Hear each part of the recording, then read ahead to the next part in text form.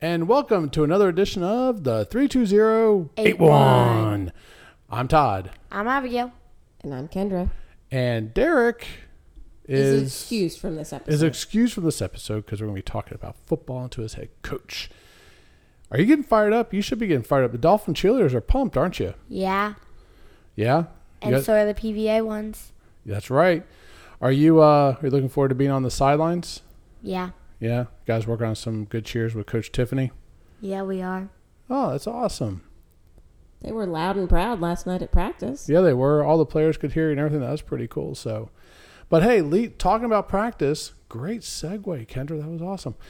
Coach Tony's coming by. Have a little discussion with us about the season. Oh. Yeah, tell you what. Looking forward to it. Looking forward to it. And guess what? We're also going to be talking to him like in the future because guess what? We got the Battle of the 32081 version 2. Yeah. So why don't we welcome Coach Tony to the show. Now introducing the man, the myth, the legend, the head coach of your Palm Valley Pine Island Bobcats, Coach Tony Hodge. Welcome to the show, Coach. Thanks, guys. Great to be here. Coach, before we get to the football team, let's talk about the cheerleaders. At the Spring Jamboree, it was really cool when you had the team turn around and clap and say thank you to the cheerleaders. How important are we to your team? I think the importance is huge, and that's something that we talk about at practice as well. Your support teams, be it your parents, your family, the cheerleaders, even your teachers, the principals. Those are all people that are able to impact, not only, the group of cheerleaders' lives, but the football team's lives. So it's important to us to make sure that they understand that there's an entire support, an entire community, behind what we're trying to do on a football field. And cheerleaders are a big piece of that because you guys take time out of your schedule to come to our game to cheer. So it's huge, and it's something we'll continue to do. You just snuck that question in there, didn't you, Abigail? Because you're on the cheerleading squad. You wrote that. We have the football coach on the squad, and you just throw in the cheerleaders. Coach, last year you were coach in waiting, so to speak. How did that time last season with the boys help you establish relationships with the players, especially with your captains and rising eighth graders going into this season? It was huge. And, with Steve Okla and Bill Greco, the great job that they did, it was a tough situation last year. A lot of people probably don't know that Palm Valley did not have a football team until last year. And believe it or not, it almost didn't happen. Just for the simple part of we had some kids that were moving from different school districts, and it really was a logistic, challenge just to get the program started. It was a blessing to have Steve and Bill, who were at Landrum, and some of those Landrum kids had come over to us, so it was great to be able to do that. Now the plus side was, for continuity purposes, I stuck around all year, knowing that after this, after that season, the inaugural season, it would be my team going forward. And they were awesome about it. Steve and I, a lot of people don't know this, chatted almost every night about personnel, about, what's going on, what are some of the concerns parents are having. A lot of people probably don't know that, but he was so great in bringing me along, so I knew what to expect for this year. With the kids, it was everything, because I got to know, especially, I always go back and tell this story. After our last game last year against Patriot Oaks, I asked all the 6th and 7th graders to come chat with me real quick. And the message was simple. Look how these 8th graders took control of the team. Look how they led. This is what I expect of you going forward. So it actually turned into a great thing in that, I knew those guys, in terms of contributions last year, it was Derek, Noah, Dan, Aiden, basically were the only kids who saw the field last year. Now there were some others who were in and out, but not significant time. So it was great. It was great for two reasons. Number one, we continued the program with a coach that was already there, knew everybody, and these guys got to learn from, you put it like a Robbie, a Landon, a Cooper, a Griff. They got to learn from these outstanding 8th graders, and you already see it this season. You already see how a lot of the leadership traits that they picked up from those guys. So let's talk about those leaders, for example.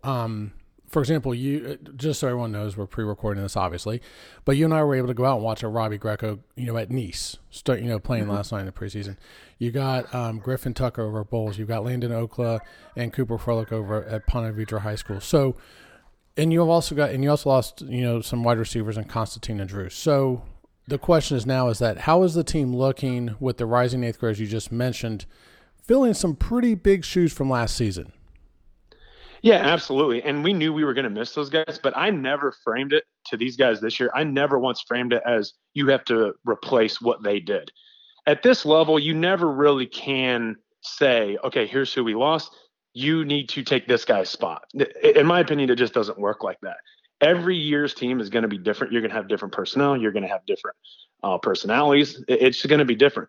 So I never really, other than mentoring how the eighth graders took control of the team, that's all I took from last year. I told them it's a new year. You've got to make it a new year.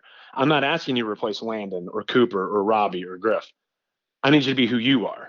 And I feel like that message has really gotten through, and you've really seen it take off, right? So, this team has its own personality. Last year's team had a different personality, and that's just how I'm going to do it each year. I'm never going to ask anyone to replace a Derek or a Noah next year. I'm going to ask them to be who they are.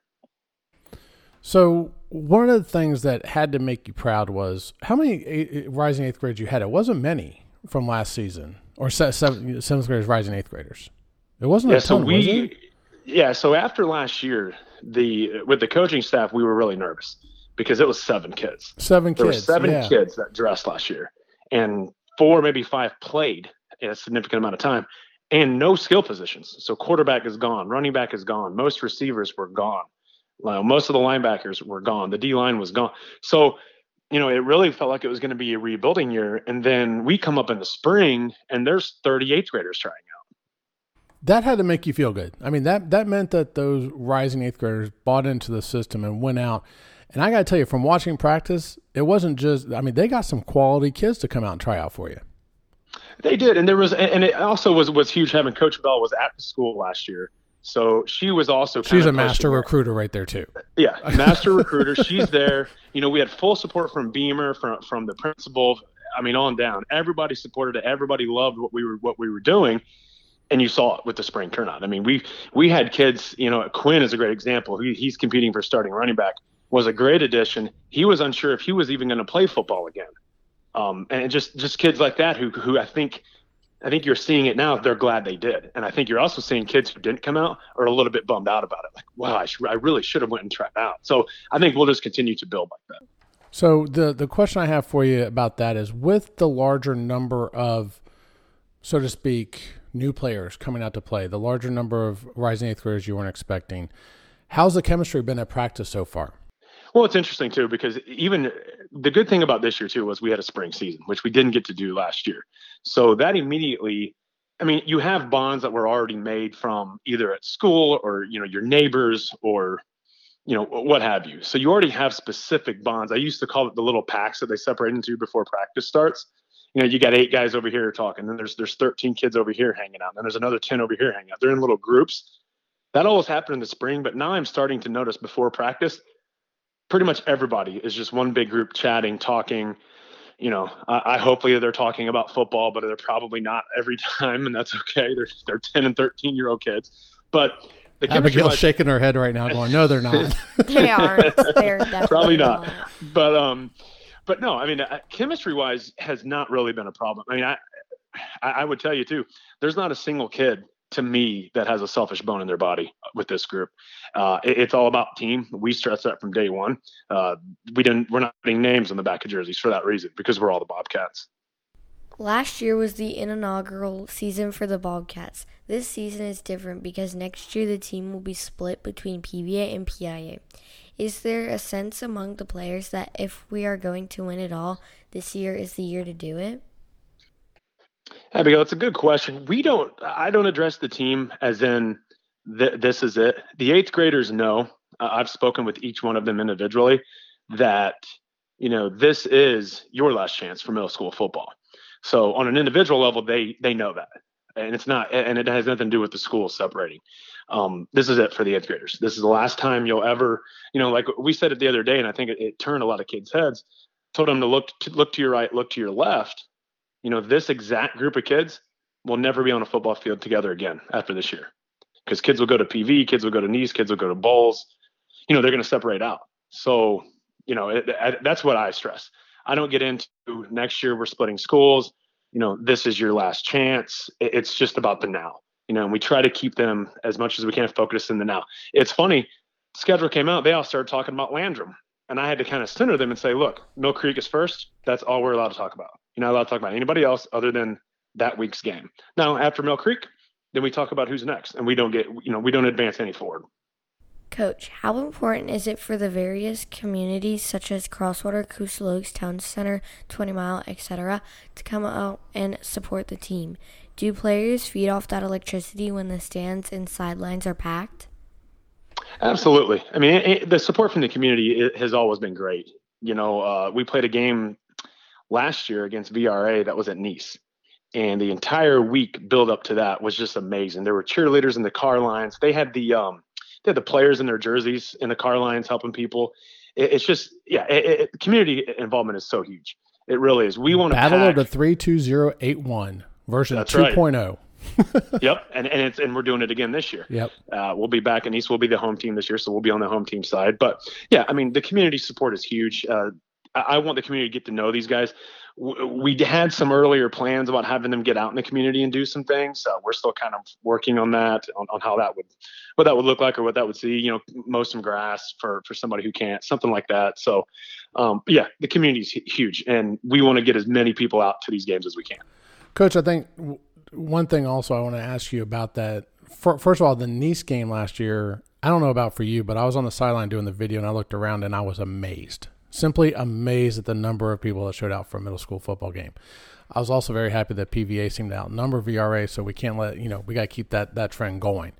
One thing I keep hearing you say, though, is you keep saying community. The word community keeps coming up with this team. It really seems to me that you, the boys, the coaching staff, everybody that this football team is a community team. They represent all the different communities. It's not necessarily about one school or the other school, but they represent the communities they live in, and they want to give it all and their win for their communities. You're exactly right. And that's part of the support staff that I brought up earlier. Like, somebody's driving you to practice every day and getting there on time. Somebody's washing your practice jersey, your practice. Somebody's doing these things for you. Now, it's probably your parents, right?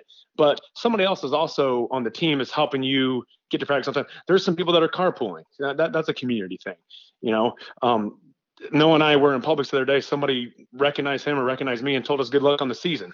This guy was probably in his 80s. So, stuff like that means this community's interested. That's awesome. It was fantastic. I bet that felt great. Yeah, it felt great. And but that just shows you, like, if the community is going to get behind us, then we're going to get behind the community. And it's just that joint respect that we'll just keep going. Coach Hodge, I will be cheering for the Bobcats this season on the sideline as well as the rest of the squad. We wish you and the team the best of luck this season.